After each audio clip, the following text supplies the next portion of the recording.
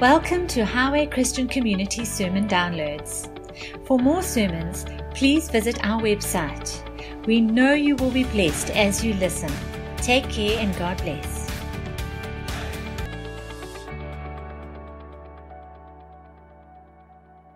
Good morning and welcome. We're going to have a different service today. Over the last few weeks, we asked people to write down their questions. You know, this is interesting because often we get up to preach and to bring an answer, but we haven't really heard the question. And we just wanted to give people an opportunity to, I've always wanted to ask this, or I've always wanted to ask that, and I don't know who to ask. And I wonder what the rest of the church feel about it. And so I've got about 35 questions in, and I've selected a few that we hope to get through today. Okay, so we'll try and answer some of your questions. So, are you ready for something a little bit different today? So this is how it's going to work. The question's going to come up, and then I'm going to have each person here take 1 minute to give a brief, quick answer. But to keep the 2 minutes, I've got a timekeeper here. Colleen. At 50 seconds, she's going to raise her flag. That means you've got 10 seconds to wind down. And if you don't complete it, she's going to jump up and wave that flag. And I wouldn't get on the wrong side of Colleen. Donna, I've already offended you. I haven't even started. Oh, okay. Yeah. Okay, and if at the end of the morning you don't know what the answer is, Dave says go to Donna. She knows everything. All right, and then I'm going to give one person sitting here an opportunity as well. So we're going to go 1 minute, 1 minute, 1 minute. Somebody out there who, now listen, it's to answer the question. It's not to ask another question about the question. If you've got another question, please feel free to write it down, drop it off at the information desk. We might do this again. Okay? A little different to what you used to? Good thing. So, have you got that? So while they're speaking, when they get to Dave, or this way, whichever Dave we end up with, if you've really got something you don't think was covered in answering the question, not a new question, then just you'll lift your hand, I'll select somebody, I'll wind up. That gives us around, we don't have to use up a full minute if we don't have to, but 4 to 5 minutes per question. Let's see how we go. Question number 1. All right, that should get you thinking. Okay, here we are. Why are children baptized when they are still very young, like in primary school? Do they really understand the meaning of baptism and the commitment? Let's start with this, Dave. This was a great question because I actually said to both my boys not to get baptized when they were a child, but to wait until they were older. The reason is I was baptized as a small child, and I often thought when I was in my mid-teens to early 20s, it would have been much more meaningful to get baptized. So I actually encouraged my kids. So my son only got baptized last year. So that's my answer. Okay. So I think at the end of the day, what we've got to realize, the Spirit is not limited, to any age of any child. But children, definitely preschool, don't have that full understanding of what baptism is. They can grasp miracles, they can grasp salvation, but for their need to actually say that I'm a sinner, they can't really grasp at this point. And they don't truly understand that baptism. So I agree with what Dave said, that it's definitely, I'd give them a little bit more years into possibly high school, even longer than that if they need. But you do get mature youngsters that can take it, but I think preschool is definitely still too young for that. As you can all see, my wife knows everything. I agree with both the previous speakers. I think if somebody wants a young child, a primary school or whatever, to get baptized, then I think it's very important to establish, maybe through an informal interview or something like that, the child's understanding of what they are doing. Okay, anybody there saying a part of the question wasn't answered? Just raise your hand, and I'll get Steve to get the mic to you. There is one at the back there. Okay, we'll wait for you as you're going.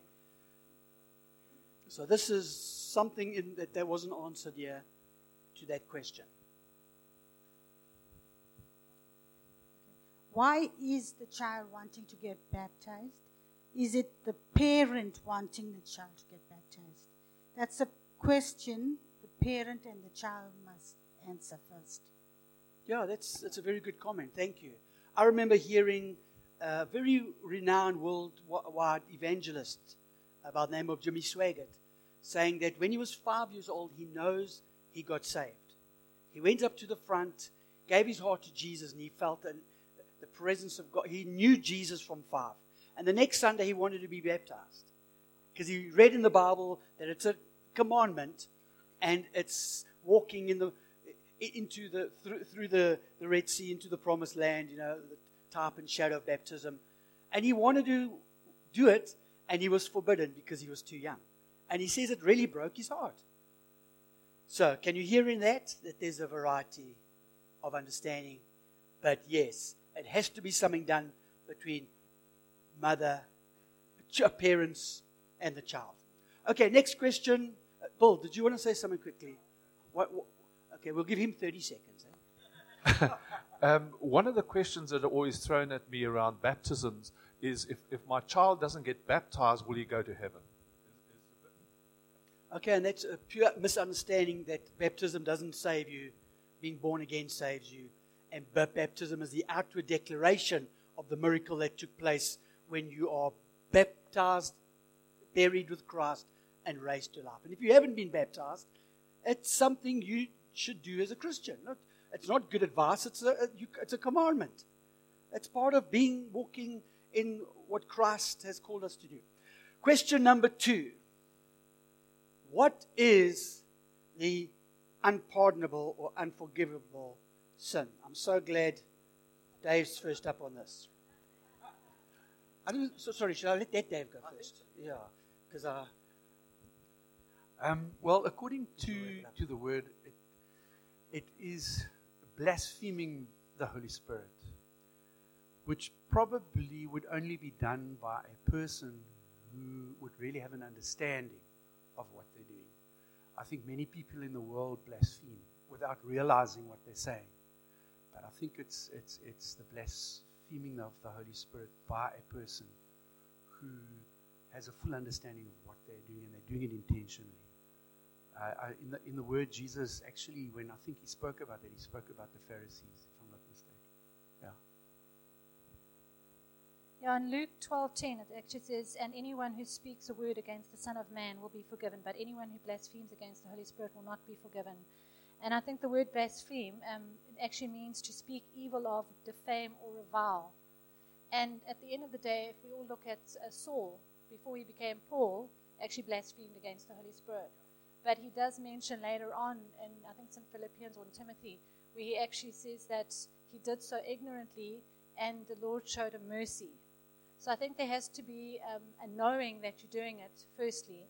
And if you have done it and you are sorry and repentative, and your heart is right before God, you're sorry, so I don't think you're blaspheming. Yeah, but it's when you mature and you actually blaspheme him. It's like walking away from him. It's like a reprobate that just walks away completely from God, from sinning, and will not. No, thank you. You must hold that flag up, eh?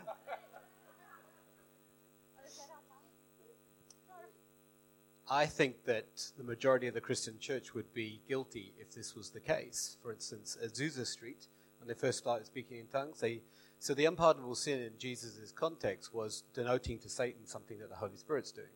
So when Azusa Street started, people speaking in tongues, they said it was the work of the devil. The mystics started healing people. They said it was the work of the devil and then burnt them as witches. Toronto, when Think God started to move, they said, no, it's of the devil. So if this really was the case of attributing something to Satan that is Holy Spirit, then most of the charismatic church is probably already committed the unpardonable sin. Secondly, the context is Old Covenant. New Covenant hadn't started yet. So this was an Old Covenant comment dedicated specifically to the Pharisees. Thirdly, it's in the Synoptic Gospels only. And the Synoptic Gospels look at it in a very different angle. Fourthly, if it's unpardonable, then it would be going against Hebrews 13, Corinthians 7, Colossians 3, where there is nothing unpardonable in the New Covenant. Yeah, good answer. You see the context. I'm going to let one person go, and then I will. Sorry, Graham's hand was up first. Yeah.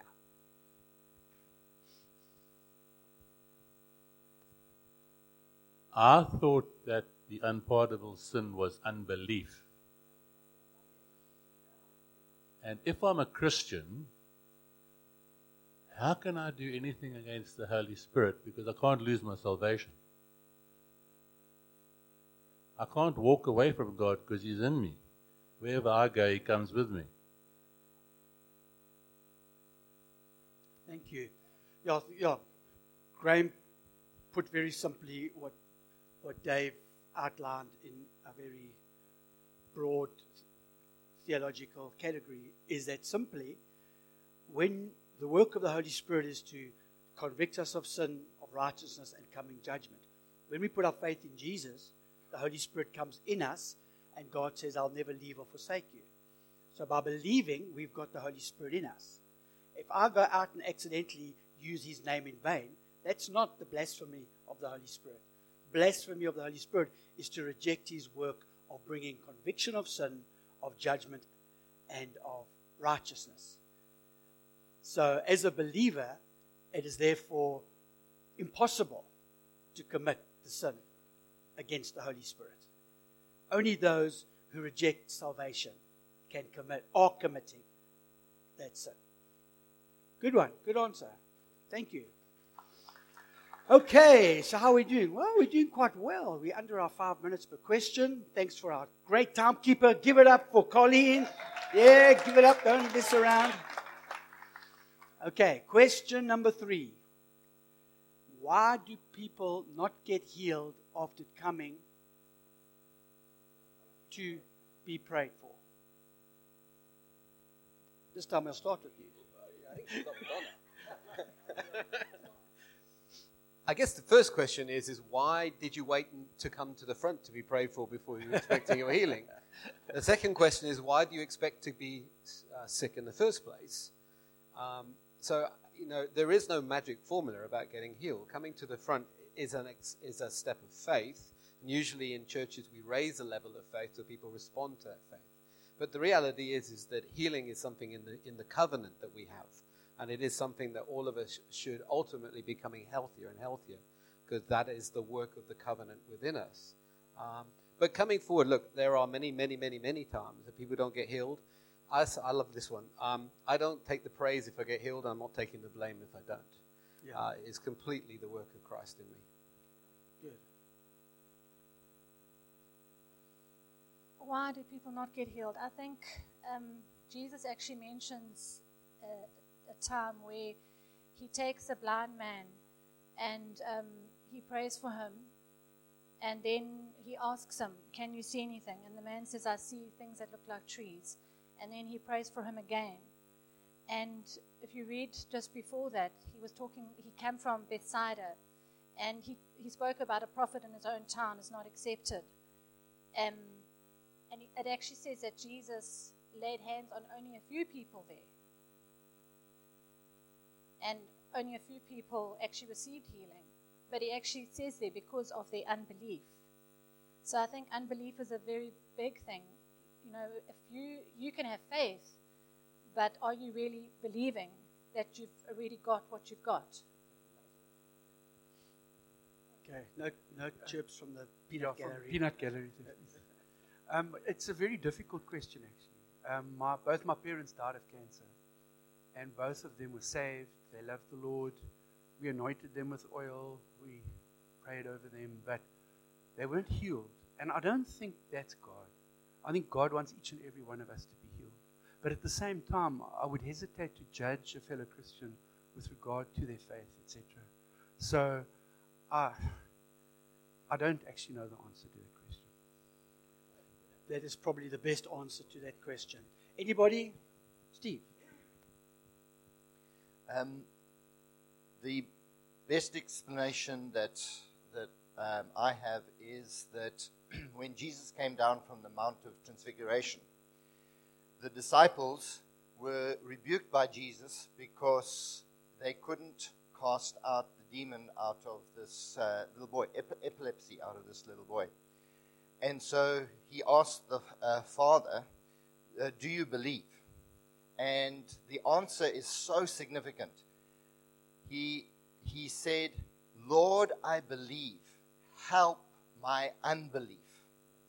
And I think that's the crux for most of us. And like what Donna was saying, it is, we just need a mustard seed worth of faith, which we all have.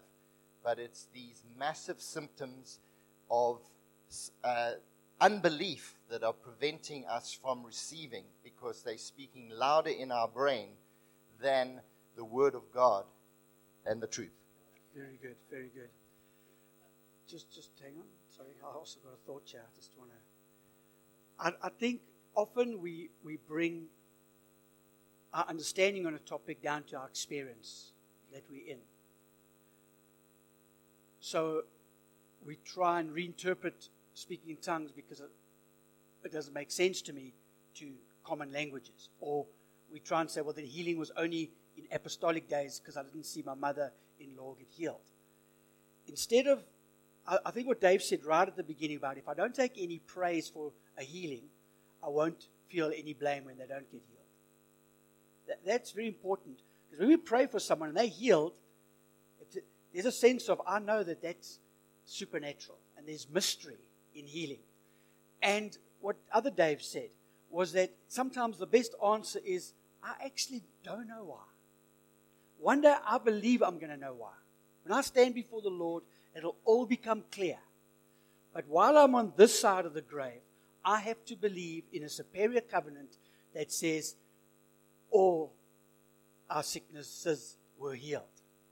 How that manifests in this life through into the next life is a matter of thinking around the new birth. Because when are you getting eternal life? After you die or when you got born again? When you got born again, you got eternal life. So you received full healing. And you'll live that out into eternity. But let's not now swing the other way and say healing's only for post-grave. Healing is a mystery. Why everyone doesn't get healed, we don't know. Okay, how are we doing? Yeah, 5 minutes a question. We spot on. Okay, question number, whatever it is, 4. Sorry, it's cut out on that screen for some reason. How do you hold on to God's love when things have been so difficult for so long? Now, I know no one feels like that.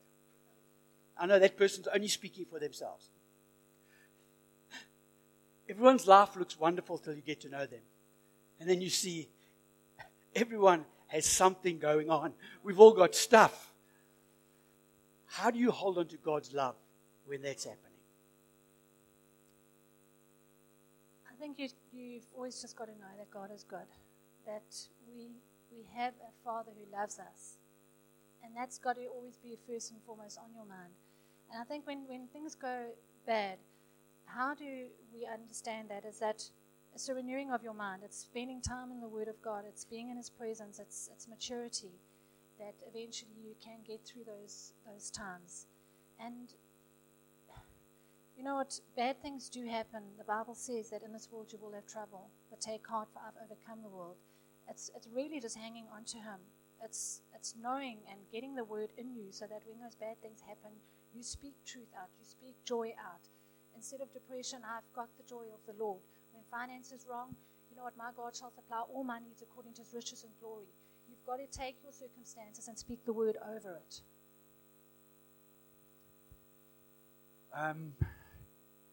Yeah, to that person, you know, I'd like to say the words of that song that we sang today about how the love of God casts out the fear. I think it's very important for you to realize that that's the thing in your life. You know, there used to be an old Methodist song our choir used to sing, count your blessings, name them one by one. You know, sometimes it helps to stand and look back and just see what God's done for you. All the many blessings every day that you don't even realize He's blessing you with.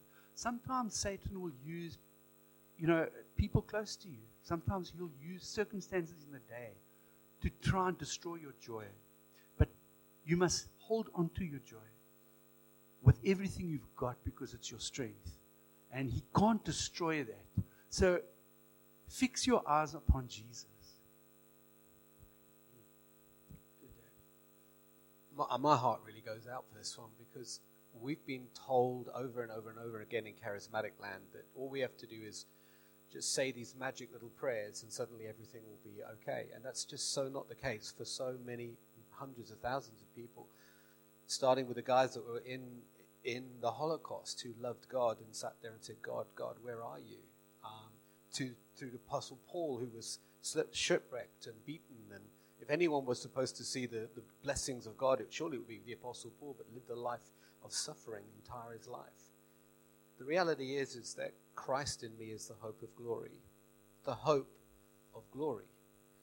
And that the whole thing about doing this journey called life is that Christ is with us and in us. And its context. The context isn't that we will live a life of roses. The context is that through our trials, we will find Christ in us, who is that hope of glory. And my heart just goes out to people who feel in this place. Amen. And so you've got to put your hand up quickly in this church. I think what I would say to this person, if this question came to me, is don't try to put effort. This sounds like effort. How do you hold on? Don't try to put effort into holding on to God's love. Let God's love hold on to you. I like that answer. Okay, we've got a little bit of time still. I think, what Dave said just now was so important about the milestones, looking back. And what is that, love? She's holding on to your love. Oh, okay. And prayer stick as well. Okay, don't count that time, man. If we have to look back over, 30 years of God's faithfulness, look back at the milestones of God's faithfulness. That is what helps us to defeat the enemy tomorrow. And I just think of David when he faced Goliath. And what David did was he looked back and he said, the same God that helped me to kill the lion and the bear, that same God is going to help me to take your head off today. Amen. Thanks, Terry. So many people I know of. I just look around and I'm just like scripture quoted out of Corinthians, shipwrecked, beaten, 40 whips, -1. But then he says, I consider everything else rubbish compared to the knowledge of knowing Christ. He goes on and says, I count these things like nothing, dung, rubbish, compared to just knowing Jesus. And I know, even now, I can feel my heart being drawn to people who saying, why, Lord? How much longer, Lord? Just for a moment, can we close our eyes together? Let's just lift those people up in prayer right now, crying out, Lord, how long? Like the psalmist, God, I'm surrounded by my enemies. I'm surrounded by these fears. I'm surrounded by these lies. How long, oh God? And we just stand together as a community now, and we declare that for our God, nothing is impossible. Our God will just with one word change the outcome and the situation if we will trust Him. From a place of trust, there's rest. And we call out to you now, Lord, for people who are just feeling like, Lord, I believe, help me with my unbelief. I've tried and I've tried and I've cried and I've cried. But right now, Lord, we pray by the joy of the Spirit that comes into our inner man, that people will rise up out of this place of bondage and pain and questioning. Lord, right now, let a smile of confidence, a smile of trust begin to break out in their spirit. We pray in Jesus' name. In Jesus' name, amen. Amen. We're going to move on to the next question, number 5. What should be our view of fasting? Okay, I mentioned this in the preach last week, actually, that fasting traditionally, or certainly when I was growing up, was in some way linked to, if you really want to get something from God, then you needed to fast. It was involved in a context of being transactional. But actually, the Pharisees and the Jewish used to use it as a form of purifying the mind, centering yourself. In fact, in all the 5 major religions, fasting figures in all of them as a form of centering oneself. So it's a spiritual discipline. Dallas Willard says that fasting is something that people should do on a regular basis. And of course, the dietitians now say that fasting is also very good for you. So I think as a part of spiritual discipline, fasting is a very good thing to do. But it's not a transactional kind of pulling God's arm, and you're certainly going to get something by fasting. So that's my view on fasting. Very good. I think I'm going to go with what Mary said when they were turning water into wine. Whatever He tells you to do, do it. And I think that it's just being sensitive to the Holy Spirit. You'll know if you need to fast. I've done a 21 water day fast, and I can tell you that it does center you. It gives you so much, just brings you back to where you should be. Your body just has no say in it, and it's hard. It's hard. I'm not going to tell you it's not hard. It's very hard to fast. But that's the whole beauty in it, is that it does help you to see things from a spiritual realm, sometimes that you can't see. If I battle with unbelief, I fast. And it's amazing how suddenly my faith level starts to rise. It's just with what it is. I agree with both the speakers. I think it's not a transactional thing, and it's not something you're going to get a great blessing for if you do it, or if you don't do it. I think it's for yourself, and it's to purify your mind and your body. If you're going to want to pray, going into a time of prayer or something like that. So it centers you, and it centers your faith. Amen. It doesn't change God's heart. My wife said so. She's used her minutes up, sorry. Okay, anyone feel something wasn't added? Just raise a hand if you feel something on that question wasn't touched on. And got a hand? We got a hand. I see that hand. Every head bowed, every eye closed. The world record for fasting is 382 days. Just living on fat and water. All our diseases today are diseases of excess. We can live on less. We cannot live on more. I agree with Donna.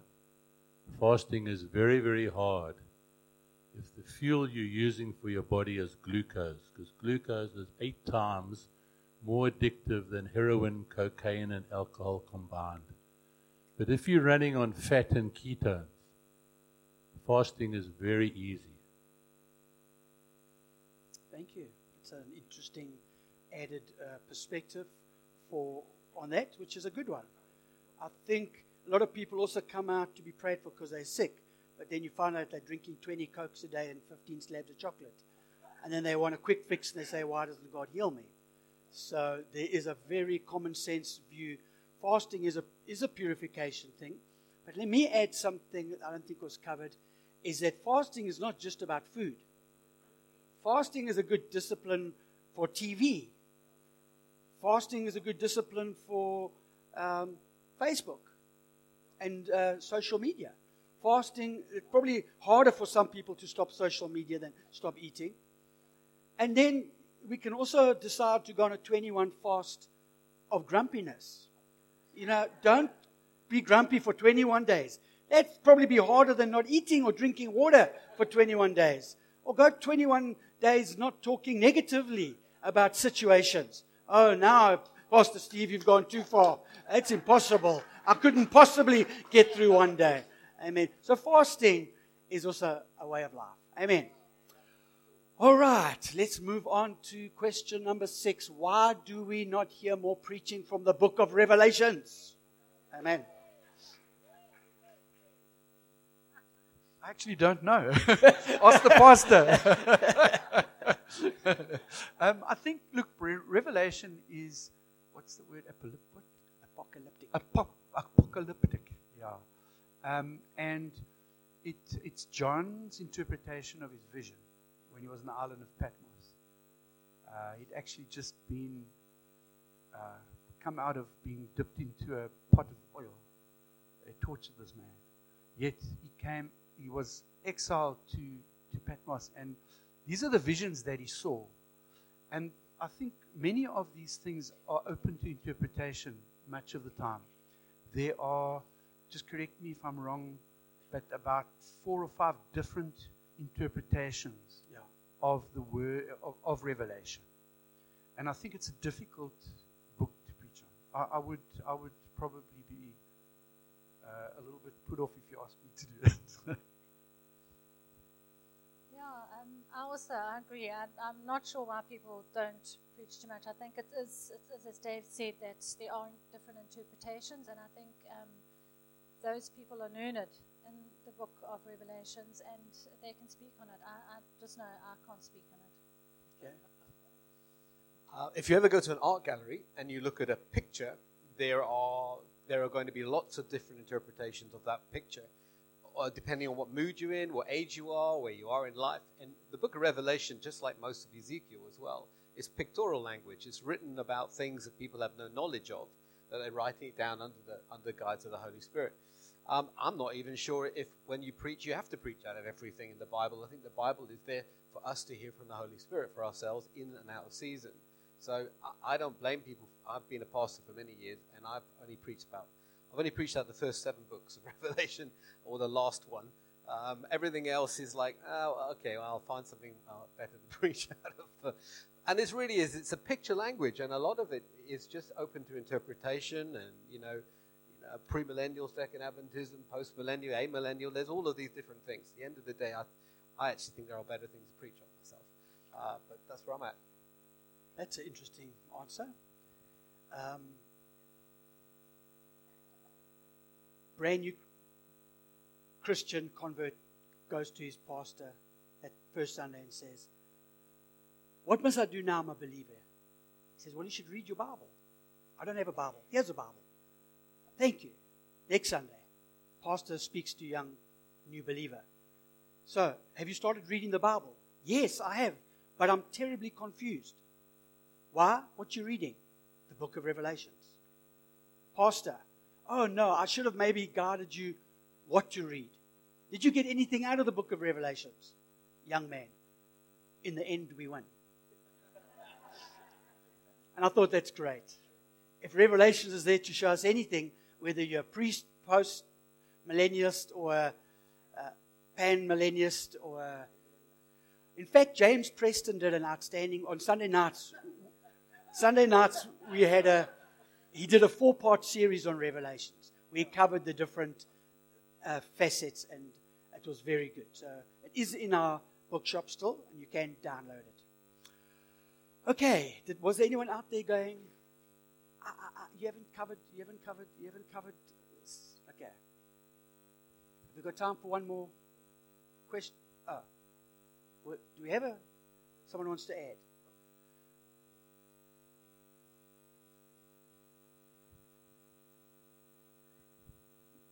If the pastor is praying and waiting upon the Holy Spirit, if the Holy Spirit wants him to preach on whatever part of the Bible, that's what he will preach on. Because the word comes from the Holy Spirit and not what man knows. That's a good answer, because they're asking why is there not more preaching, eh? Okay, I think nice and short and to the point. No, I need it. Okay, if it's 25 past. I like to try and keep my word around timing. I know for some people it's not important, but we've got time for one more, and then we're going to pray. Are you getting something out of this? The questions that we can all ask at times. When does the church make us members? I don't know if I should start. I'll start. Okay, well, if you attend our church, there are 4 calls that go out in a year, more or less, for people to become members of our church. And if you are here, the clipboard gets passed around, and you can take up that opportunity to be a member of our church. And what will then happen is that we'll have a class with you, basically just some tea and coffee, and explain what our church is about, introduce you to what our church believes, and hopefully you've been coming a while and you like what you see and you've enjoyed our worship and you feel like this is where you want to be and this is your family and this is your home. And if that's what you want, you put your name down, you become a member of our church. Yes, well, she's answered the question for me.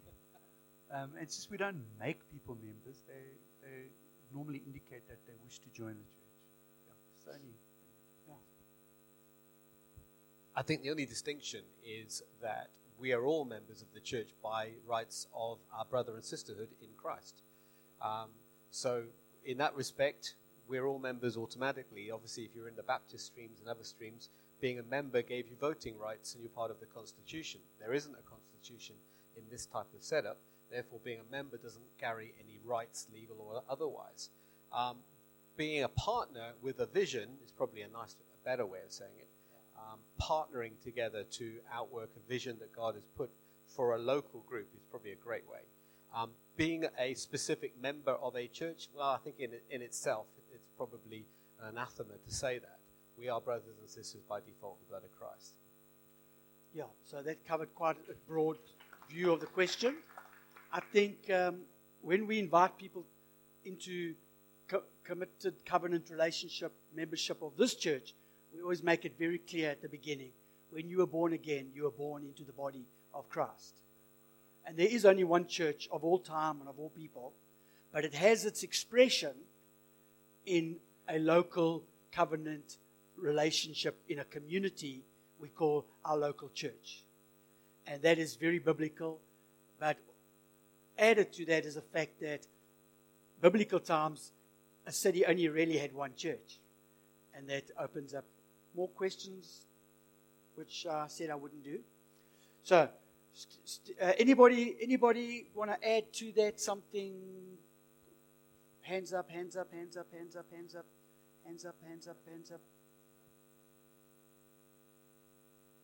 Was that a hand? I wasn't sure. Well, if no one else puts their hands up, Graham will. So, thanks, Graham.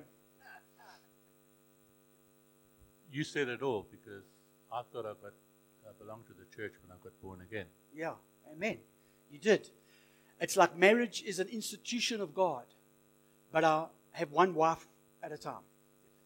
Your love for your wife and your love for your husband is a love for the institution of marriage.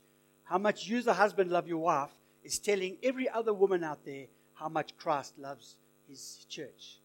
And as you as a wife, as you walk in unity and support and love for your husband, it's the same.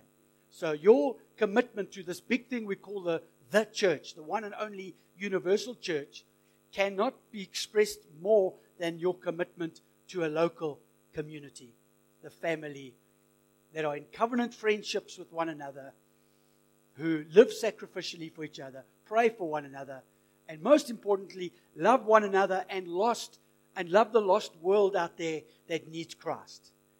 Hopefully, you know you belong to a church that's got a vision for the unsaved and for the unsaved in this country and in other nations. Amen? That's how we become, that's what it is to be a member. We're going to skip a few of these. Well, that was the easiest question of all of them. And Jay came and got some tissues because he's starting to cry when he saw this question. And listen, just before the Palms get too cocky, they got a few games to win. Guys, it's been interesting. There were a whole lot of other questions. Maybe we'll have another Sunday like this in a while. And if you've got a question that came out of these, or one you've just thought of, why don't you write it down, drop it off at the information, and let's get to hear what people are thinking. And let's give a round of applause to our great panel over here. Thank you for your contribution, and to all of you. Let's stand up together. I would like to just pray for you before you go. Thank you, Lord. Jesus, we don't have all the answers, and we don't pretend to know it all. But thank you that through your word, you are leading us to have our minds renewed to a new way of thinking and a new way of living. Thank you, Lord, that this house is a house that you have planted, and that this house is a house where community exists for those who want to find community, and that this house has a vision to reach the lost. We declare, may God's blessing be upon you today. May His peace be upon you today. And may He make His face shine upon you today. And all God's people said, Amen, amen.